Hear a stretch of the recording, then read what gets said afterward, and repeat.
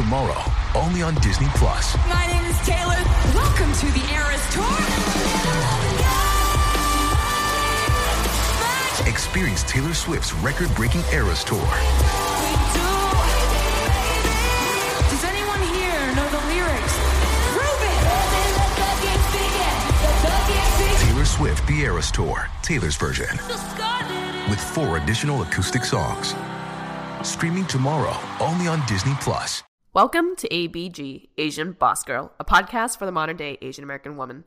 My name is Helen. I'm Janet. And I'm Mel.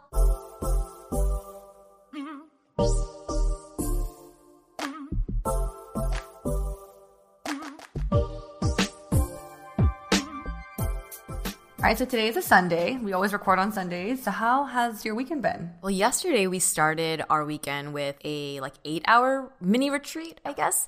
It's the first time that the three of us have sat down and done a retreat where it was not focused on recording content, but more about long-term vision goals for ABG.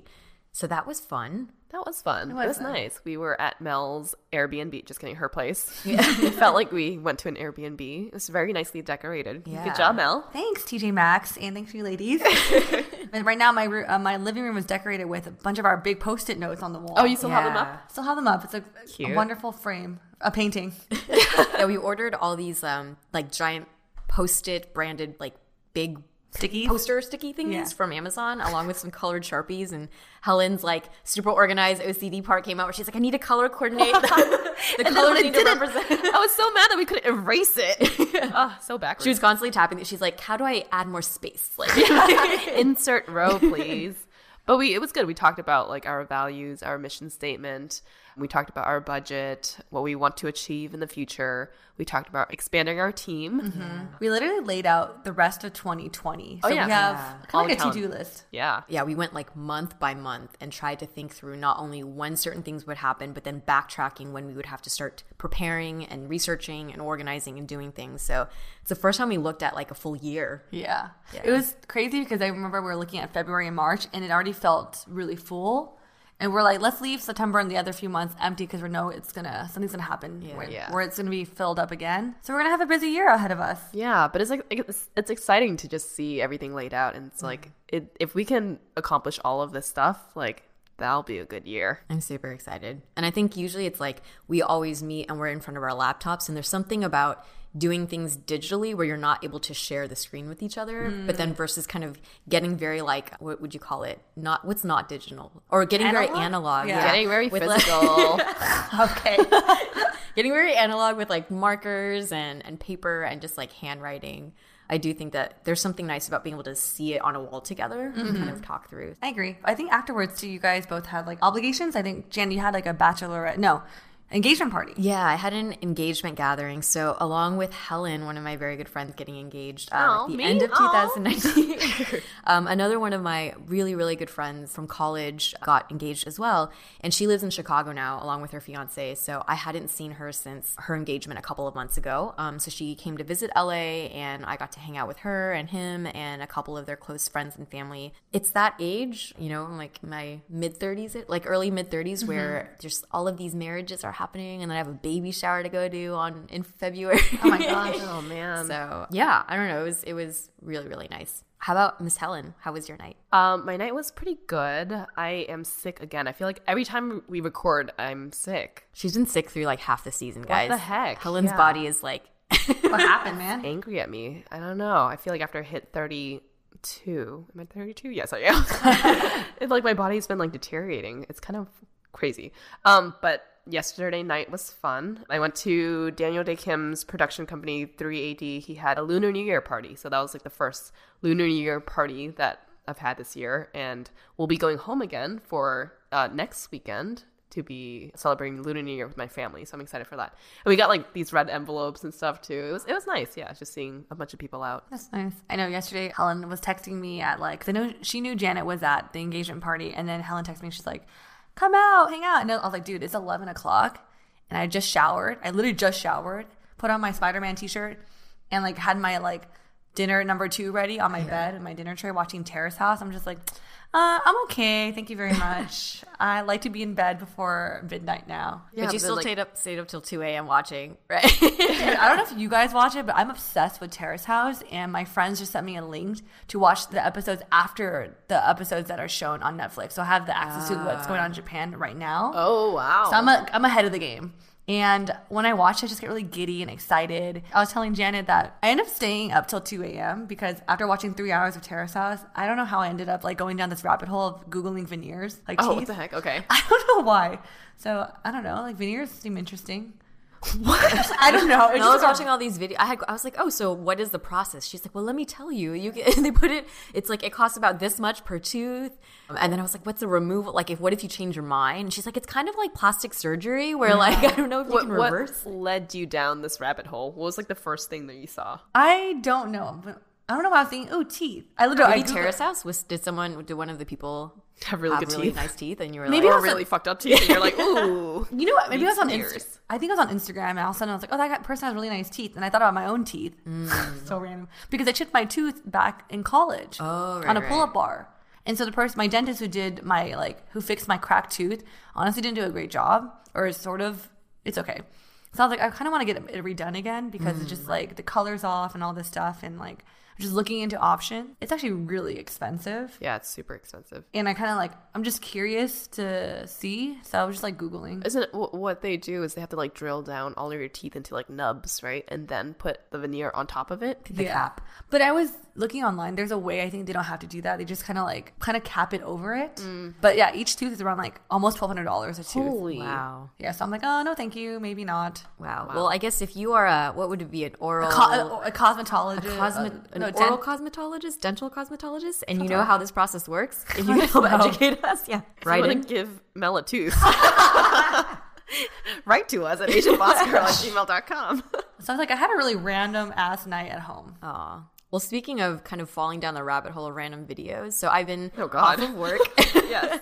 So I've had kind of a lot of time, and usually I started developing this habit over the last year of like looking up like random horoscope videos on YouTube. That sounds very fitting, actually. Very Janet. But then recently, kind of going along this theme of like all these close people in my life like getting engaged and like building families, and then I making a 2020 goal of really getting serious about like relationships, I fell down the hole of watching, have you guys heard of Esther Perel? Yeah. Yes. Yeah, she's like a famed, actually like a sex psychologist, I guess, but she talks a lot about intimacy and relationships in general. And she's an amazing speaker. And I just went down the rabbit hole and watched like 50 of her videos, just like talking about everything from like really detailed like academic talks about like end of life and death and love and intimacy, and then also just like about modern day dating and like how do you know in swipe culture like when something is like how do you bring up that conversation, you know?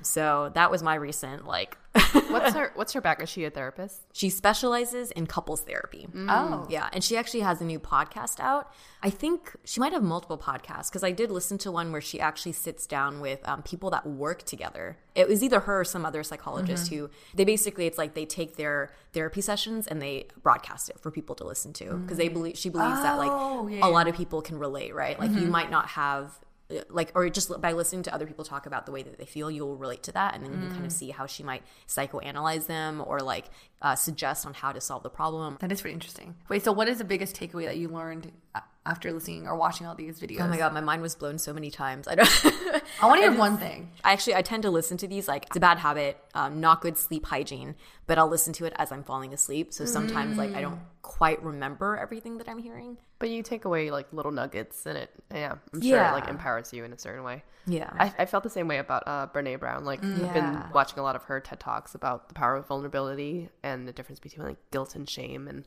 she's incredible too. She's another person where I'm like I can just binge watch all of her TED Talks and all of her stuff. She's very relatable too. And I watch her. She has her talk on Netflix. Oh yeah. Yeah. And she's starting a podcast too. Oh, she is. Yeah, that's really exciting. So I guess another thing that I've been kind of dealing with recently, I think I might have a UTI. Oh. I don't know. But I've like not gotten one in my recent memory for like at all. And I know a lot of my girlfriends do. Like Mel, you said you... Well, I usually, like, when I talk to my other girlfriends, they usually get a UTI after they had a new sex partner. Oh. Is that why, Janet? So I didn't have sex recently, but we like fooled around. So maybe some other thing. I don't know. Did he wash his hands? Yeah. Also, maybe I don't know if it's a diet thing. Yeah, I kind of Googled it a little bit, and they said sometimes it can be like diet stress or like other reasons. Well, I don't know. What symptoms are you feeling? I have pills at home if you want some. Oh, seriously? Okay, I was gonna. I literally have over-the-counter pills. I'm also, because I'm like in between, I'm taking some time off, and I haven't looked into health insurance yet, so I was like, okay, I need to, so, but symptoms, I would say it's like itchy. Yeah. Itchy. It doesn't like, it just started burning when I pee, but, okay. but not like super painfully. Well, actually, maybe my pills are for yeast infection. Okay, that is a different thing too. Yeast infection versus UTI. Yeah. A UTI is a urinary tract infection. Yeah. I feel like, and actually those are supposed to be really painful. So maybe I don't have a UTI. Maybe I have a yeast infection. Well, yeah, you should Google it or talk to your doctor. Yeah. But I do have over-the-counter pills because actually my other friend, she's like, I always get yeast infections. I'm like, oh, you should talk to her doctor. There's over-the-counter pills that we use. Yeah. And then I talked to my doctor and she prescribed these certain pills I used. Yeah. This other pill. But if you have a UTI, because my roommate in college always got a UTI, you have to take cranberry pills or cranberry juice. Yeah. Okay. Oh, interesting. Yeah, I don't like the fact that it's like, if this was due to a new sexual partner, even if we didn't have sex, I think it's just any type of activity happening down there, right? Is there an equivalent for guys? Like, how come women always? Yeah, there is. Men have. I'm actually looking it up because I have no idea what a UTI is or does or feels like. But men have it too. It's more common in women. And usually there's a strong, persistent urge to urinate. Yep. A burning sensation when urinating. Passing frequent small amounts of urine. Urine that appears cloudy.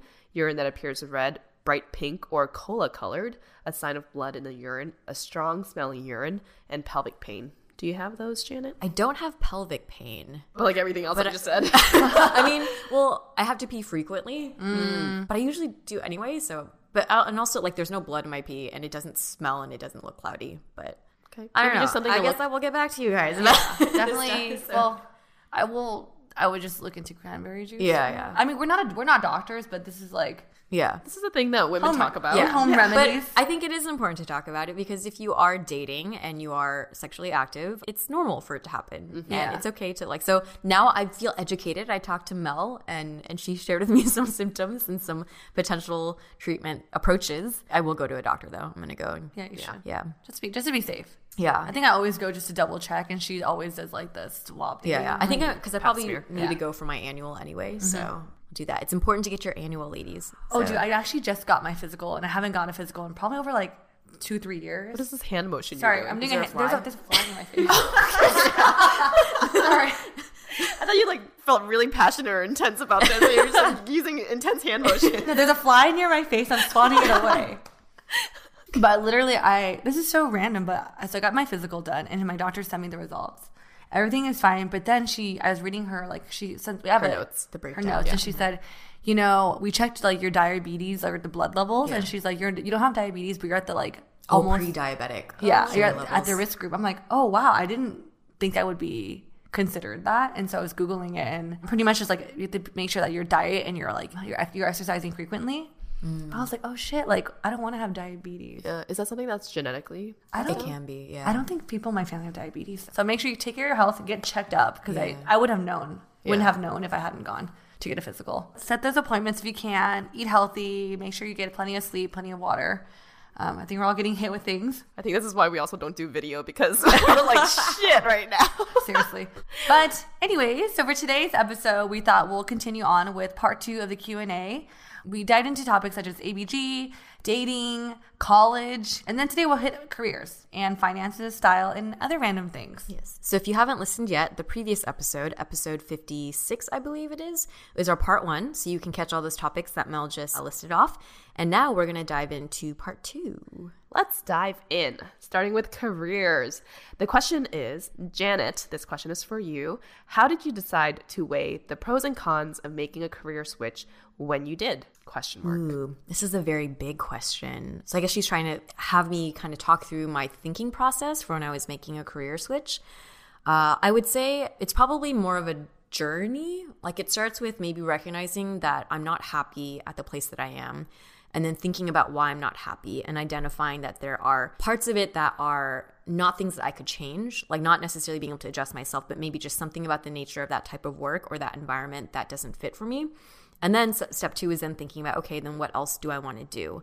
A lot of it comes from like personal research, but also talking to friends that know me well and that work in different industries. And I think that's actually a really valuable thing. Some people can get really in their own heads and feel like stuck by trying to think like, oh, I don't know what else to do. Well, be proactive about researching. You have the internet, access to so much, LinkedIn, access to so much in terms of reading people's bios or reaching out. But then also you have access to your friends and your family who hopefully as much as you can reach out to people who work in different things and who know you so they can offer like tips and advice. So I think at the end of the day, it came down to not being happy with where I was and then finding other things that I felt like potentially I could be more happy. Next question is start interning next week. Any helpful advice? Sad face. You didn't include the sad face. Sad face. I would say that if you are interning, to be very curious at your internship and ask a lot of questions, but don't be overbearing, but ask a lot of questions. And I think also when you're starting at a company and you're interning with a lot of other people, the interns tend to like hang out with each other. But I would say that the people who really do stand out are people who are like trying to hang out with, I don't know, maybe like the main analyst there or the senior there and trying to really just integrate themselves within the company so that it's clear that you kind of just like fit in with the team. That I've noticed as something for like good interning, just asking a lot of questions. If you have downtime, ask people if you can help or if you can shadow them. And yeah, just try to integrate yourself into the company. I think for me, it's to come prepared on your first day. I don't know what industry you're in, but I think showing up the first day, kind of like dress properly. I think sometimes people can think if it's a casual work setting, I would actually come more professional the first day just to be safe and kind of then gauge and vibe what the dress code is. Like first impressions. Exactly. Yeah. And then also come prepared with like a journal, your laptop, pens. That way your employer knows that you're ready to take notes and ready to go. I think another thing Helen mentioned is, yeah, definitely ask questions. For me, the interns I worked with that I really loved was they're the ones that weren't afraid to double check that their work was correct and ask for clarifications, because I know it's really like scary to ask. Because you don't want to put yourself out there. But I think for me as like a manager, I really appreciate when my interns asking me questions to make sure they know the right directions and show that they care enough to be proactive. I think for interning, the unique thing about an internship that's different from a job is it's an opportunity for you to try and test something with a finite period. I actually personally have had a lot of internships and had a lot of friends who had internship experiences where it actually helped them realize that that was not a thing they wanted to do. So I would say similar to interviews, like as much as you're trying to impress them, be receptive and observant of the situation. Do you feel like this is a job that you would want to do or a profession you'd want to do?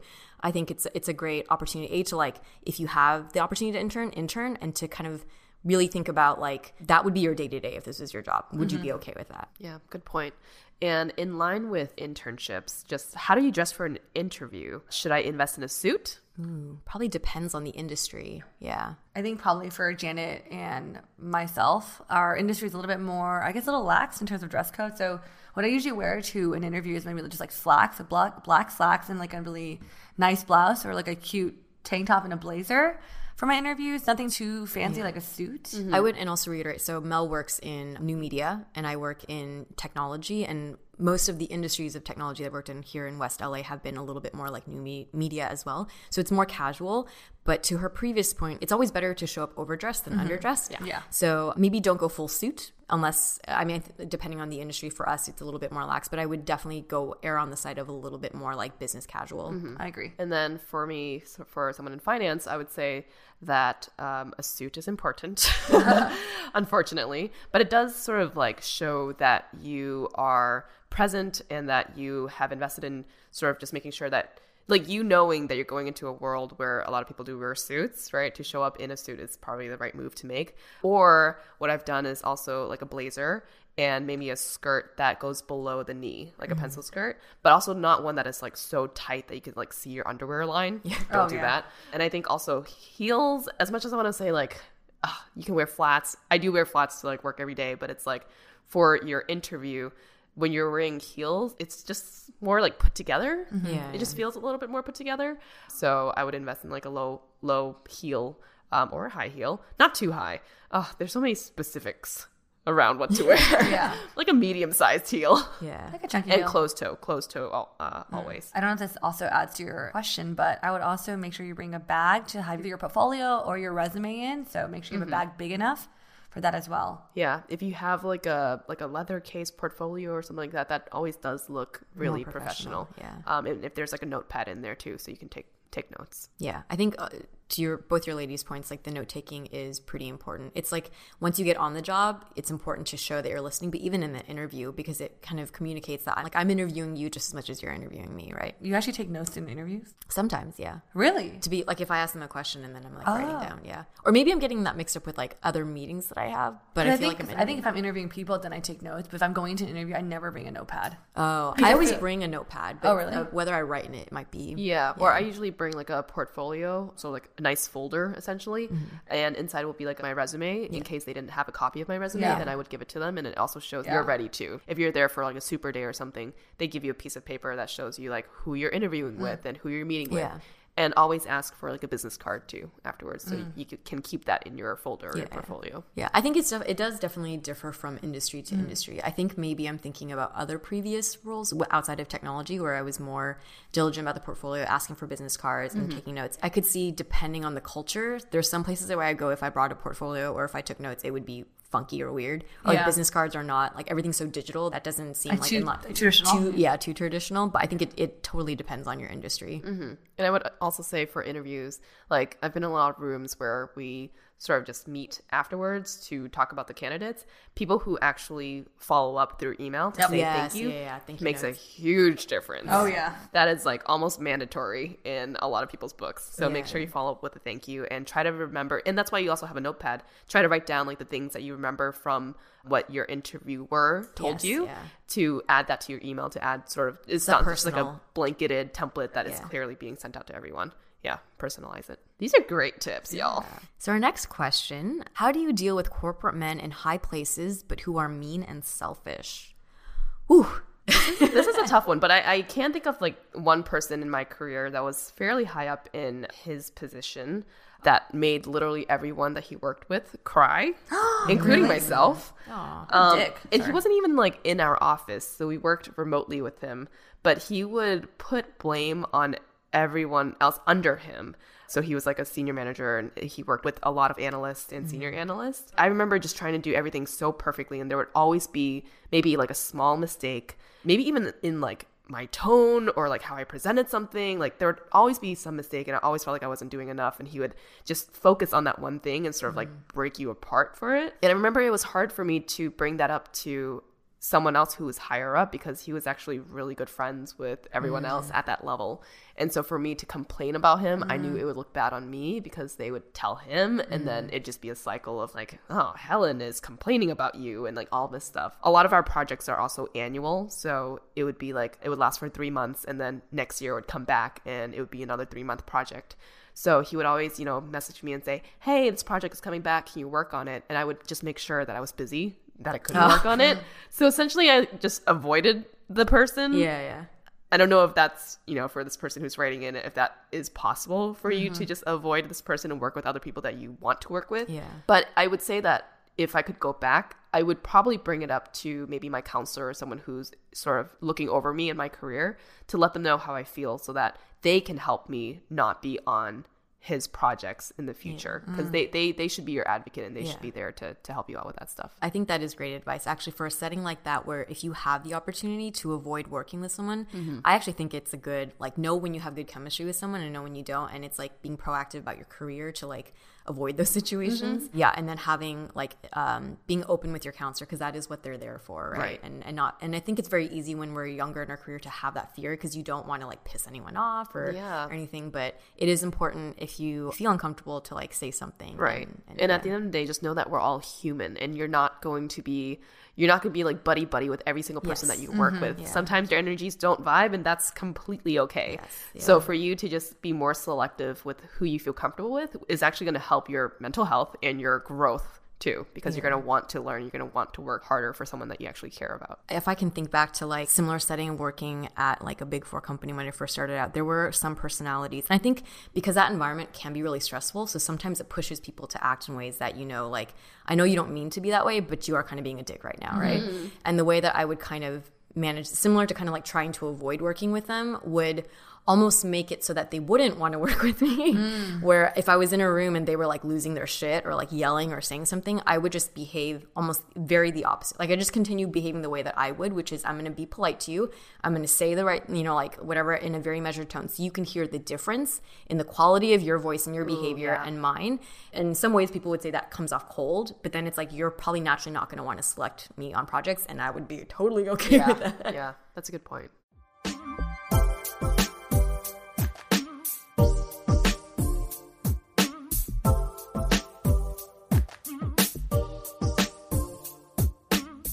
Hey ABGs and ABBs. When we started this podcast, it was purely a passion project and opportunity for us to create and share content. We never imagined this would evolve into a business. As an LLC, we now have to figure out invoicing, e-signing contracts, managing our expenses, and many other tasks.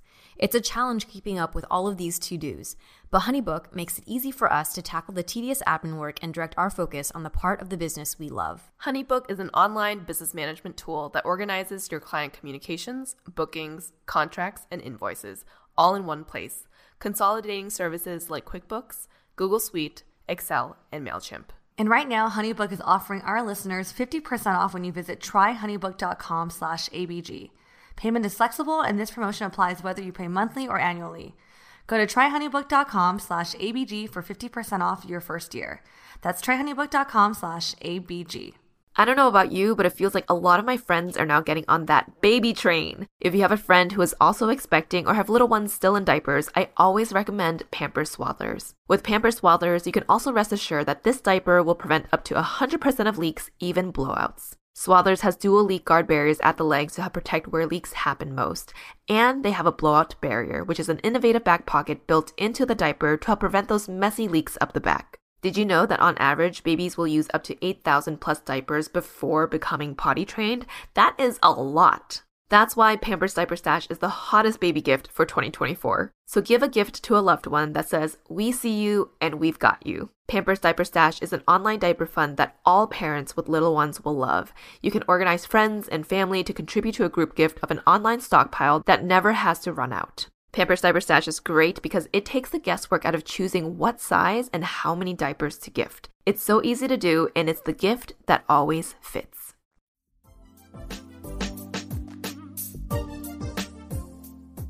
All right, so our next topic is finance. It's for Helen. Can Helen do a cost-benefit explanation of how she decided to go carless? So I had a car in Los Angeles, and a lot of people, when you move to Los Angeles, they will say that you need to have a car to get places because it is a very intense driving city because everything is so spread out. So I had a car that I really, really liked. It was a BMW convertible. And just kidding. It's super nice, especially with the weather here too. But I decided not to renew my lease because it's very expensive to have a car. Yeah. You have the lease payments, you have insurance payments, you have parking tickets, which are inevitable in LA. Yes. And for me, living with my fiance now, he only had one parking spot. So I always had to move my car in the morning at like 8 a.m., go downstairs at like midnight when the meters reset again to put money in so that I didn't have to wake up early in the morning. But it was like inevitably I just got a lot of parking tickets. But then there's also like maintenance and gas, and I don't know, my car's gotten broken into like twice, and it's just a whole shit show. But the cost benefit analysis, what I did was I looked at my bank statements for the past like 6 months or so and extracted all of the different car payments that I had to make or anything related to my car. Sort of just added that up, or looked at the average per month of what that amount was, and then looked at like if I took a Lyft to a bunch of these different places, then is that actually a lot lower than obviously the cost of owning a car? And it turned out to be a lot less. So now I just take Lyfts everywhere. And if you have Chase Reserve, also this is not a plug, this is not an ad for Chase Reserve, but you get Lyft Pink, I think is what it's called.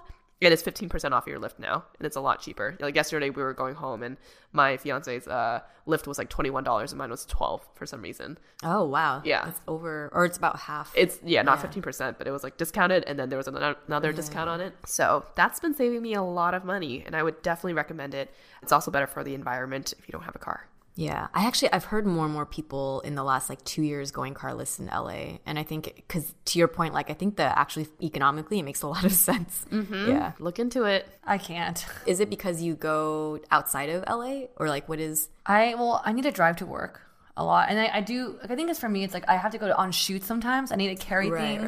Right. In my previous jobs in production, like I'm the one holding a bunch of stuff. So I'm like, you need the storage space essentially. Yeah. So my car kind of doubles as storage space. Got it. Yeah. But I always push the E button for like to make it try to save the eco button. The eco button. I press the eco button. So I'm trying to do what I can. Yeah, I mean, like when I lived in San Francisco, there was a period where when I first went up there, I had a car because I was living more in San Jose area and it's more in suburbs. But then when I moved into the city, I ended up getting rid of my car because it becomes more of a hassle to find parking, and I was getting tickets all the time. But in LA, I think because I go to Orange County a lot, that becomes the thing that's like harder for. Yeah, and it also depends on where you live. Like you guys live in downtown, it's easy to kind of get around because if we go out, it's in the same area. For me, it's like, no, I kind of live further out, so I have to drive. That makes sense. Yeah, no, I am lucky that my work is so close, and I live in downtown too. Okay, next question here. What are your personal finance goals? House, early retirement, travel, etc.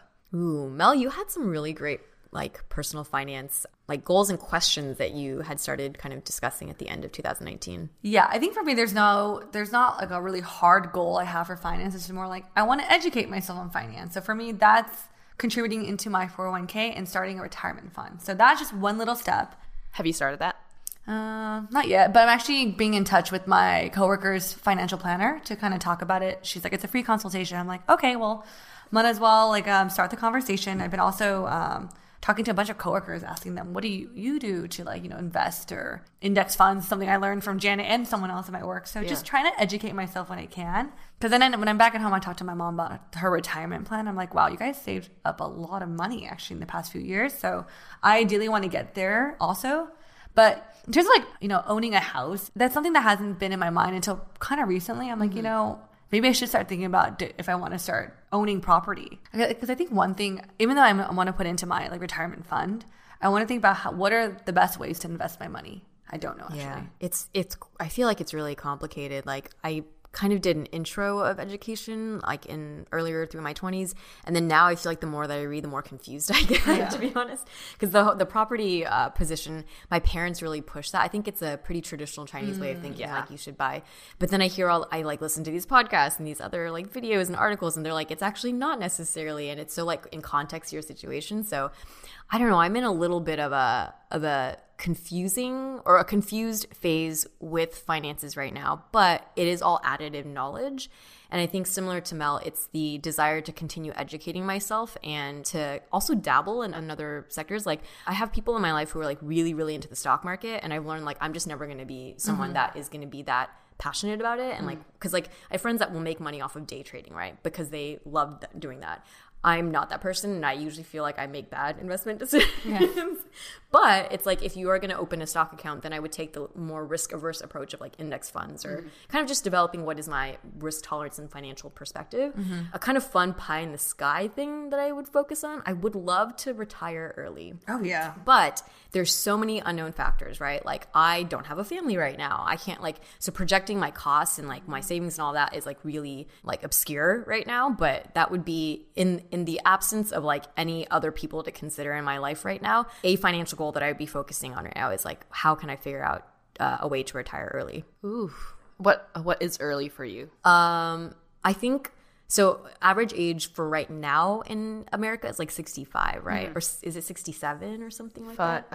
It probably depends on your industry and all that other stuff. Yeah. And I think they actually say for our generation, it's like you'll be lucky if we retire about like 70-ish.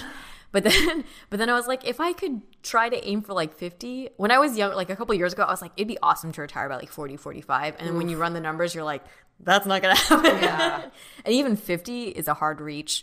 But pie in the sky goal, if I could just be like, I don't know, what if things happen would be amazing. Yeah. 50 would be awesome. That's good. That's good to have goals like that. Check in with me and I'll probably be still working when I'm 80. So And still looking young and fabulous.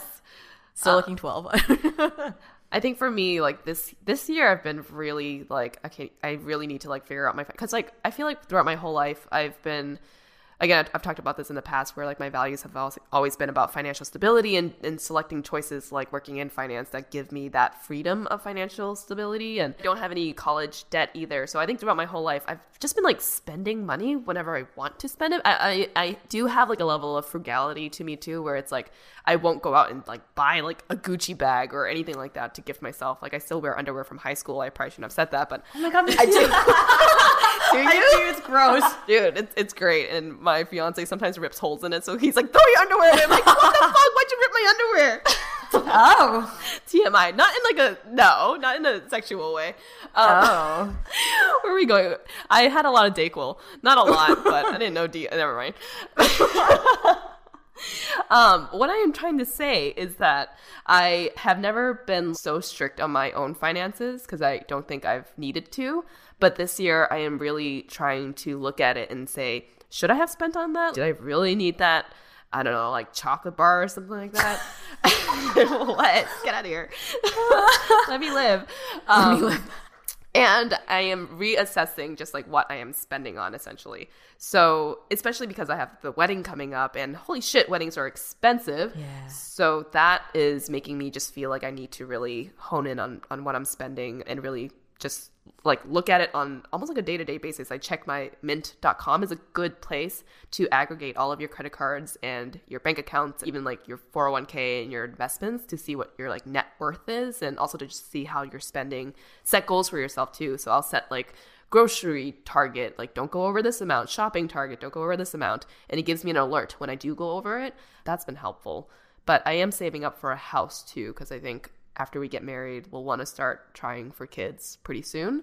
And I don't know if I want to raise a kid in downtown LA condo.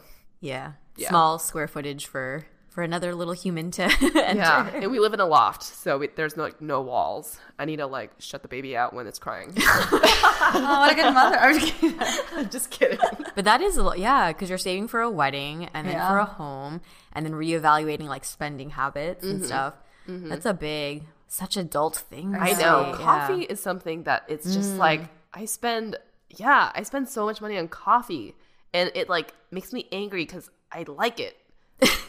Maybe that's like the one luxury you should afford yourself. Like cut on everything else, but like give yourself, like that's the thing, that's a small gift to yourself that you can kind of maintain. But I don't even think coffee has like an impact on me. That's the that's thing. true. Like caffeine doesn't have an impact. I think it's more about the walking to Starbucks and purchasing something that makes me feel like interesting. Good. Yeah. It's a habit. Yeah. Yeah. Just come by my place and I'll like, pretend it's a Starbucks. You know, one thing I started doing, because like before I moved over to my last job, my company always had coffee, and there's a small, like, there's a few months of my new job where we didn't have a coffee maker or machine.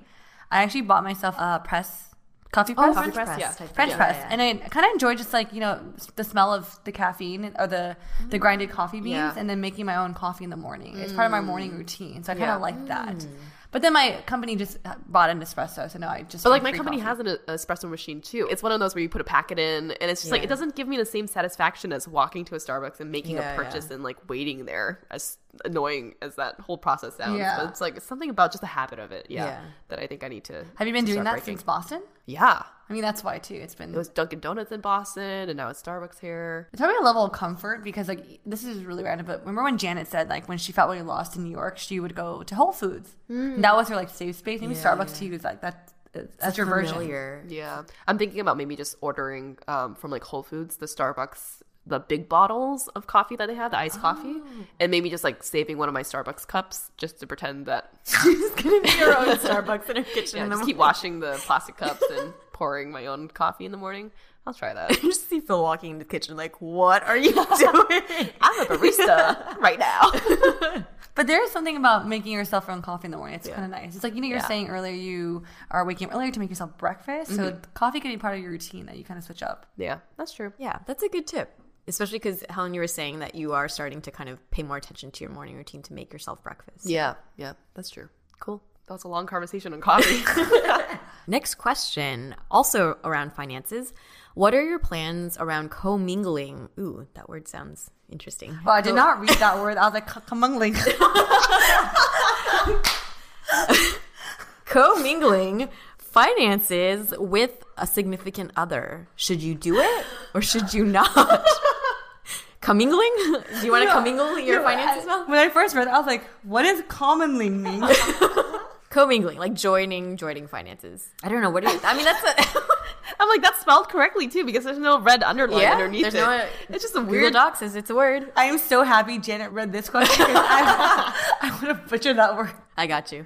What are your thoughts on, like, if you, with a significant other, mixing your finances together, or should you keep it separate? Okay, see, I don't know about this. I haven't had a partner where I had to be able to share my finances.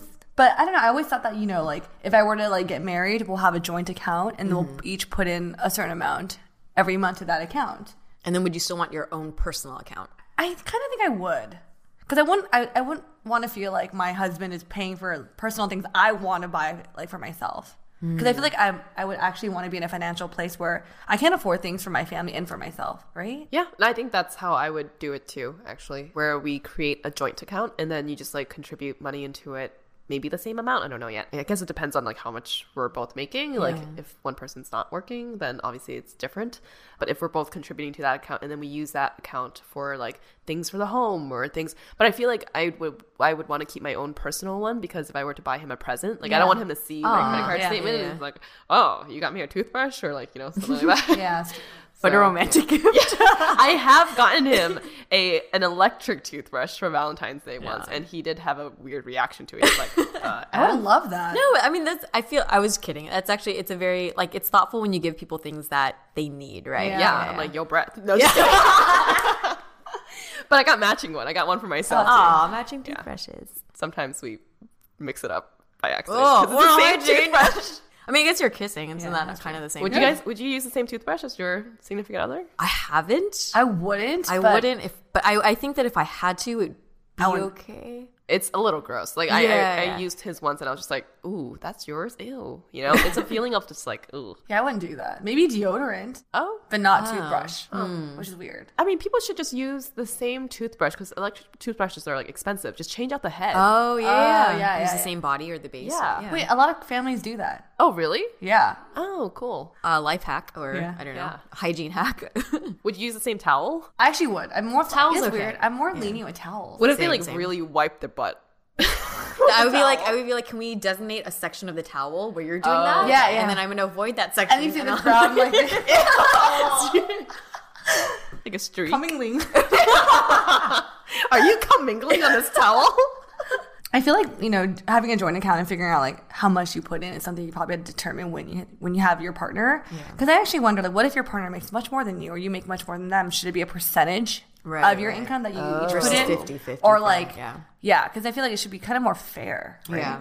I mean, do whatever works for you and your partner. Yeah, I mean, if it's like you're not making any money, and you are like building towards something that might make a lot of money in the future, like maybe he'll just start paying for things first, and then in the future you start doing it. You know, I think it depends. It totally works for Give and take. Yeah, figure out what works for you two.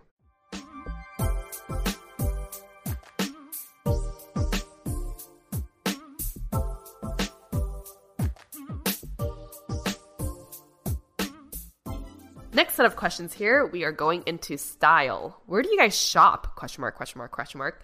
Love all your styles, but trying to work with a budget. And what are your favorite clothing brands? I feel like I'm in this in-between state where I'm trying to buy things that are cheap but also sustainable.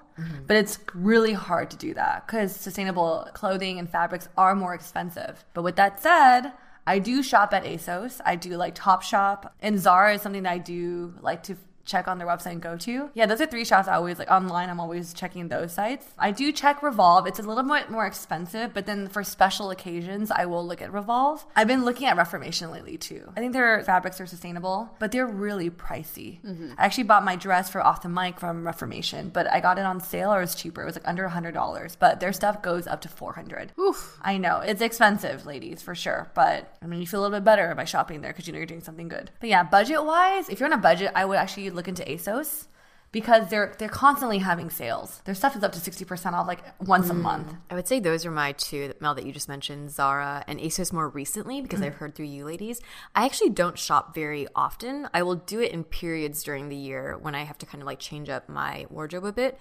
But I have pieces that I've owned for like 10 years and I still wear, and I don't remember where they're from. Yeah. And I used to go to H&M quite a bit, but now I think the quality isn't really that great, and it's kind of designed to be more throwaway, like, you know, it doesn't last very long. I just haven't been shopping as much, I feel like. And my general style preference tends to be more like simple and like minimal. So Zara, ASOS, and then Madewell for jeans occasionally. They have pretty good fit. Yeah. How about you, Helen? It's funny because I like shop exactly the same places as you ladies. And this is a good question because I did not know that we shopped at the same place, like ASOS, Zara, Revolve for like a special occasion or something like that. I used to shop at like H&M, Express, Forever 21 a lot, but I don't even find myself going into those stores anymore.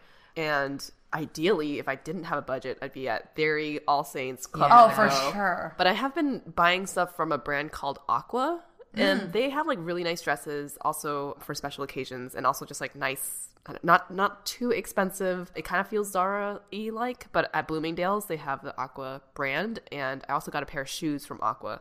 So I didn't realize I was buying specifically from this brand, but I have like 4 or 5 pieces from them now. I'm just like, oh, what is this brand? Yeah. I think one thing I do a lot when I'm on Instagram, I just literally like kind of follow some influencers, and I like to see where they tag their clothing. But a lot of the clothes they tag, they're super expensive though. So I'm trying to figure out like ways to like, maybe if it's on sale, I'll buy it, but depends on, you know, your style and your budget. So those are I guess like the stores that we all shop at, pretty similar. The next question is, what eyelash glue do you use? I want to get into falsies, but worried the glue will dry my lash line. This is Mel's question. Yeah. 100%. All right. So I've been... The glue I always end up using is Duo. You could find this almost anywhere from Walmart, Target, even Amazon. I love it so much because it has a wand. So for me, the wand is really helpful because I think application of your eyelash is really important. So when I use a tube, I feel like I either squeeze too much glue or not enough, and it get really clumpy. But the wand is really great because you go in on the little like spots that are dry and kind of fix it up. So for me, I've been using Duo, so you can get that at Target. It's only less than $7. That's the one I used to. It dries clear, which I like. Yeah. Our next set of questions are kind of a compilation of all different types of topics. So we've categorized it as random. The first one in that category, what are your boba orders? Oh, love boba. My go-to order, actually I've been getting like matcha. I think, Janet, you've been getting matcha a lot too. I like matcha. Actually, sometimes when I get coffee now, I'm trying to replace coffee with matcha. And I think that's because I heard it from Janet and I was like, oh yeah, that sounds good. But normally I would get a jasmine green milk tea, large, with less ice and maybe 30% to 50% sugar. And then when I'm at Boba Mofo, which is my fiance's boba shop, I'll ask for 8 bobas just to like mess with them. Oh my God, complicated order. Can I have 8.37 boba, please? And they actually do measure it out too, so it's kind of fun. Aw. I must hate you. They love it. I'm just kidding. Helen. They're like, was it 8? Did you count it? I'm like, yeah, you guys got it right. How about Miss Mel? What's your boba order? So here's the thing. I don't think people know this, but I'm not a huge boba fan. I think maybe because growing up, I had boba a lot, and people assume just because I'm Asian, I love boba, but honestly, I'm okay. I kind of prefer coffee, but I do enjoy boba from time to time. So growing up, my favorite order of all time was passion fruit slushy or passion fruit snow. So you like the fruity. Yeah, with boba. But I do say on a very hot day, if I'm at near like a boba shop, I love like a peach green tea. Oh, yeah. With boba or without. It's just so refreshing. And ever since Phil and our friend Eric opened up Boba Mofo Cafe, I feel like I'm kind of getting back into the boba hype a little bit. And because their drinks are so good. Yeah. What's your favorite one from there? Crap, that's really hard because I actually love their drinks. What would you order right now? Right now, I think Hello, Melody. What would you like for your order today? Honestly, their jasmine milk tea is super good because the jasmine's so fragrant and light. I would get that with boba. I also really love their carrot matcha. Oh, yeah. That's mine, yeah. I was actually going to say, Mel, you order their coffee one quite a bit too, right? Yeah, coffee milk tea is pretty. See, like I am a true believer and fan of their drinks. I'm not just saying this because they're my friends, but also not as a boba lover, I do enjoy their beverages. I'd say for me, similar to Mel, I went through a huge boba craze phase in like junior high school. So I, grew up in Orange County, but my dad every weekend would drive up to Roland Heights. So we would have like dim sum or dinner with family. For like 5 to 6 years, it was known. He's like, we're going to go get boba because I would always ask for it. So it was the traditional, like the milk tea with boba, and I kind of burnt out on that. So then I kind of got over that, and then during college was more leaning towards like the lighter green tea type flavors. And then now I would like Boba Mofo, my favorite drink of theirs is the carrot matcha boba. So those would be our orders. I feel like that's the only boba shop you go to because we all mentioned the cafe. This is not a plug. No. Okay, so the next random question we have here. Do you guys have any pets? It could be a non-animal form. It could be like a hairball or something. I don't know. Honestly, I was going to say you both have plants. Oh, that's I didn't think about that. As I'm looking at my dying plants in the corner. Your plants are actually thriving. Did you cut off the dead parts? I took off some of the dead leaves in that corner, but you see the sad one by the window is oh my gosh, needs CPR. No, but I do think plants are a type of pets because whenever Helen and her fiance are out of town, Janet's always going over to make sure that, they're well fed and watered. Yeah, actually, he's very like concerned about our plants. He is. Like if we're out for 4 days, he'll be like, Janet, can you please come over and water our plants? I'm like, dude, it's gonna be fine. He's like, you could come on Wednesday, but really, I think Tuesday, because like 2 or 3 days might be a little too long. I was like, don't worry, it's okay. I feel like it's insight into like how he's going to be taking care as of a our father. kids. Yeah. I mean, was that's like, good. I do have a pet though, not at home in LA, but at home in Boston. I have a pet turtle. Oh, you still have the turtle? Yeah, Still alive. It's crazy. I've had it since in 8th grade. My boyfriend at the time gave me one of those like turtles that you find at like a Chinese New Year festival or something like that, right? The really small ones, and usually they last for like a week. I would say really sad actually, but mine has. It's still thriving. It's pretty big now. It's kind of crazy. How big is it? Bigger than my fist, I would say. Wait, how many years has it in my been? hand right now? Since 8th grade. So how old was I?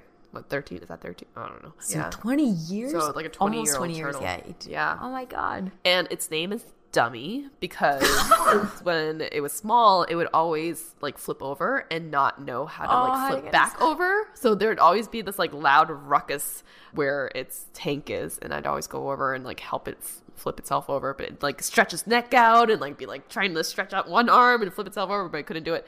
So its name is Dummy. Well, Mel, if you maybe don't have a pet, but if you did, what would your pet be? That's a good question. Oh, crap. So I feel have like a chinchilla. Hell no. I would not want any like rodent type of animals at all. Honestly, I probably would want a dog. Oh, what kind of dog? I've always had a fantasy of a golden retriever because I think a big dog, big friendly family well, dog. I think the golden puppies are just so adorable, and they just seem very loyal and sweet and very affectionate. That's why I was really excited when we went to Boston because Helen's sister Annie has a golden retriever, Kobe, and has like the sweetest face. But at the same time, like I can't take care of a dog. Like I don't have time for one. It's a lot of commitment. Yeah, I don't want to neglect it, so I probably wouldn't. How about you? I had a period last year where I pretty seriously considered like getting a cat for the same reason. It's like I don't think I have a lot of time and I feel like cats are more independent. So if I were to have a pet, I think it would be a cat, and I would adopt it from a shelter, and I would go for a black cat because they tend to be abandoned a lot because people perceive them as like bad luck. And I would name the cat Nori, like seaweed. I've thought a lot about this. So yeah. Oh my gosh, Janet, you are turning into a cat lady. How about Helen? If you had a pet right now with you in LA, what would it be? I would also, I think, want a puppy. But I just know that I can barely take care of myself. So I would, like Mel, I wouldn't want to neglect it. Yeah. But if you could, do you have if like I could, yeah, it'd be a puppy. I don't know what kind of dog. I don't know. Maltipoo? Just kidding. I don't know. Actually, I don't really know my dog breeds. So my aunt, she had a couple dogs, and just watching my cousins grow up with a dog, it's just really sweet to see the relationship with the child and a dog. Yeah, like my little cousins have a dog, the little like white dog. Yeah. They like play with it and like post Instagram stories with it, and they like really, really love. It's like their little baby. Yeah, that's true. It teaches children how to interact with like other living things, how to take care, express love and affection. How to empathize with them. Yeah. So our next question is, how do challenges in life change from your 20s to 30s? Ladies? I'm still in my 20s, so I can't really answer this one. I feel like in your 20s, you are constantly trying to find yourself, whether it's through career or just like even like friendship, people you want to surround yourself with. And I think in your 20s, you're also very like unsettled. Like you want to travel, you want to find yourself. And then in your 30s, or at least in my 30s, I'm struggling more with the stability and figuring out what is exactly my place in life, almost like my foundation, so that I can just build on that foundation. And I know like in my 20s, that was my thought too, but I think my values have since shifted and I'm much more aware of who I want to be. So now it's more about stability, less about like traveling and exploring the world, even though I still want to do that, but it's more about building on something for myself. And also like the pressure for babies and marriage and things like that. That's why I find challenging in the 30s. I would echo Helen almost exactly in terms of the general themes of your 20s versus your 30s. 20s, most people say it's like a time of exploring, right? So it's a lot of external things, I feel like, and understanding your relationship with the external world. And a lot of your 30s comes down to understanding yourself better and about building. And I think also like from my particular personality, even though I knew like the 20s, like you should be exploring, you should be doing all these things, I don't really like not having stable ground. And so I found that period actually really challenging versus like I would talk to people and they're like, oh, this is the time to like live it up and try all these things. And I'm like, oh, I don't see it that way. I kind of want to figure out like where I should land and kind of start building. Each decade has its own time and its own focus, and trying to learn to just embrace wherever I am. Sounding a little bit like a homework card, but you know. Embrace where you are. The next question, what are y'all's morning routines? What habits are you glad you picked up on? Well, I feel like my morning routine has slightly shifted with the new year. So I actually wake up at 8:45 a.m. because I don't have to get in the office by 10 or 10:30. I pretty much wake up, maybe snooze for like 8 minutes, and then I get up. Then I check my phone. I shouldn't be doing that. I check my phone and actually turn on, I put on Headspace. So I'm trying to start the morning with just like a 5-minute meditation. You wake up and then you go back to sleep? Sorry. Yes, I wake up and I just like kind of lie in bed for 8 minutes and then I turn on Headspace for a 5-minute meditation and then I get my ass up and I brush my teeth. Wow. I brush my teeth. Applause. Brush my teeth. Sometimes I put on either music or I put on a podcast. I make half my bed while I brush my teeth and then I finish brushing my teeth and I finish making my bed. I have to make my bed every morning or else I feel like I'm not complete. And then, I just get ready. And one thing I do enjoy about this New Year is that I've been kind of like eating a small breakfast before I head out. So I have like a boiled egg and maybe like a green smoothie. And then I pretty much head out for the day. How about you guys? Pretty similar. I definitely brush my teeth too. I think I set like 5 alarms every night and I snooze for like half an hour. It's pretty bad. I'm a very deep sleeper. Yeah, she is. I have been trying to sleep earlier though, like around like 12:30, which to some people might seem really late, but since like middle school, I've been up till 3, sometimes 3:30 in the morning. So now I'm getting like 8 hours of sleep per night, which is crazy to me. That's a lot of freaking sleep, but it is nice. So I snooze a lot in the morning, and then usually I get up when my fiance like punches me. Just kidding, he doesn't punch me, but he like nudges me and I'm like, oh, time to wake up. And then I get up, I pee, and then I will brush my teeth and I'll turn on NPR's Up First so I can hear the morning news and just get like a 10-minute clip of what's going on in the world. And then I will do my makeup in the morning and then go back. I definitely make my side of the bed all the time. And that was something I heard from like, I think like How I Built This compilation of like what do successful people do in the morning. It's that they always make their bed so that they feel like they're ready for the day. Like you said, you don't feel like you're complete until you do that. So I've been doing that and I completely just feel the same way. Like every time I go back to my bed, I'm like, oh, it's ready for me to like sleep in instead of just a mess. And then now in the morning, I've also been making breakfast. So instead of like, I used to do boiled eggs, like boil a bunch of eggs and just leave it in the fridge and just like crack it open, eat it over the sink and just like leave. But now I've been cooking the eggs and I've been doing a lot of like 1 to 2 eggs cracked in, reinforced with like extra egg whites from the carton. So it's like a extra white egg. Is it a scramble or an omelet? It's a scramble. Sometimes it depends. It depends on how good I can make it, but it's supposed to be an omelet. And then I add spinach to it. And then sometimes I'll turn it into like a wrap and I'll sit in the sunlight and journal in the morning is what I've been trying to do to set like intentions for the day and also what I was grateful for the day before. So I've been doing that. That's my routine. It's been working well. For me, so I am not currently working right now. And I would say similar to Helen, my natural tendency is to be a night owl. So with no parameters, I will generally by just nature want to stay up until like 2 a.m., sometimes like 4 or 5 a.m. when it's really bad. Or when I have been sleeping, I will like sleep for a couple hours and I wake up really early. But generally now when I actually start my day, because I started at the end of 2019, going into 2020, doing a more regular meditation routine, I'll get up and go sit on my couch and do a 20-minute meditation. And then I always is it normal that everyone just like pees in the morning? Oh, yeah. Okay. That's not natural. So I go to the bathroom, I pee. And the podcast that I listen to, I love Robinhood. It's kind of like financial news for the day and usually very short, like 10, 15 minutes. I haven't been doing it as regularly because I'm not driving anywhere to go, but generally when I'm working, that's like one of the first things I put in when I'm pulling out of the garage. But nowadays, since I don't really have a lot of structure, sometimes I will just do the meditation and then go back to bed. And because my sleeping schedule is all over the place, my eating is also. Like when I'm up really late, sometimes I'll have my last meal like super early in the morning, like around 1 or 2. And then so when I wake up, I'm not really hungry until about lunchtime or like after lunch. So yeah, I'm probably not a very good example of a morning routine. It's more of a midday, afternoon routine. But, to each their own. So. And you're also in this period of time where you had just quit your job less than a month ago. So you're trying to figure out a routine for yourself, and that's totally okay. Yeah. Instead of working during the day, I've been, like if I did an update on the portfolio or working on stuff for ABG, it happens like really late at night. So. And we see the emails and when we wake up in the morning. I'm like, oh, damn, Janet was up late. Updating our downloads, but hey, we appreciate it. All right, so our last question for this episode is directed towards Helen, and the question is, how's the wedding planning going? Oh man, my favorite question. Don't stress her out. I don't know why this question is like. I like how Janet goes, "Don't stress her out," and I'm like, I love this question. So we got engaged like 2 months ago now. Holy crap. And I feel like we haven't done anything. I guess we have gone wedding dress shopping with you ladies. And I've also been wedding dress shopping back home in Boston with my sister and my mom. And I have an idea of what I want for that. So that's kind of nice. Don't have a dress yet. And the venue has been really difficult for me to like lock down because we don't want to spend so much money on a wedding. Like, I think when I was younger, I always thought that I would imagine this like fairy tale wedding and would be very excited when this day came or this engagement process came. I'd be like invested in it, but I'm kind of not. I don't know. There's a part of me that's like, you're planning a year in advance for one day and then spending all of this money on this one day.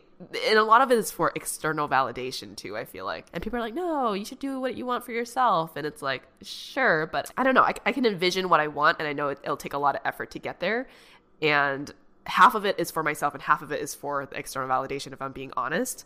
And so that part of me just like, especially after going through like therapy and like knowing that like I don't want the perfectionism life, I don't want the so much external validation. It's like, why am I doing all of this for that? So we are looking into wedding planners so that they can, sort of get me to that day without me putting in so much effort to get to that day. I mean, I'm excited for it. It's just like, it is a lot of work. It's like another thing on your to-do list, right? And our to-do lists are already so full that if you had to add this additional thing to it. And it's ongoing for a year. Yeah. And there's so many details that you have to focus on. Yeah. I think it's to your point, like the reality, or like when you're younger, you think about the enjoyment of the celebration, but then when it comes to doing it, you're like, no, actually, then who's going to do it? I have to do it and make all of this happen. Yeah, there's a huge, long process to it. And the wedding industry is so vast that there's so much to think about. But I'm sure it'll be fine. We'll get a wedding planner and we'll figure it out. We're trying to get married before the end of the year. 11 months left. 11 and a half. Oh my God. I forgot we're in 2020 already for a second. Yep.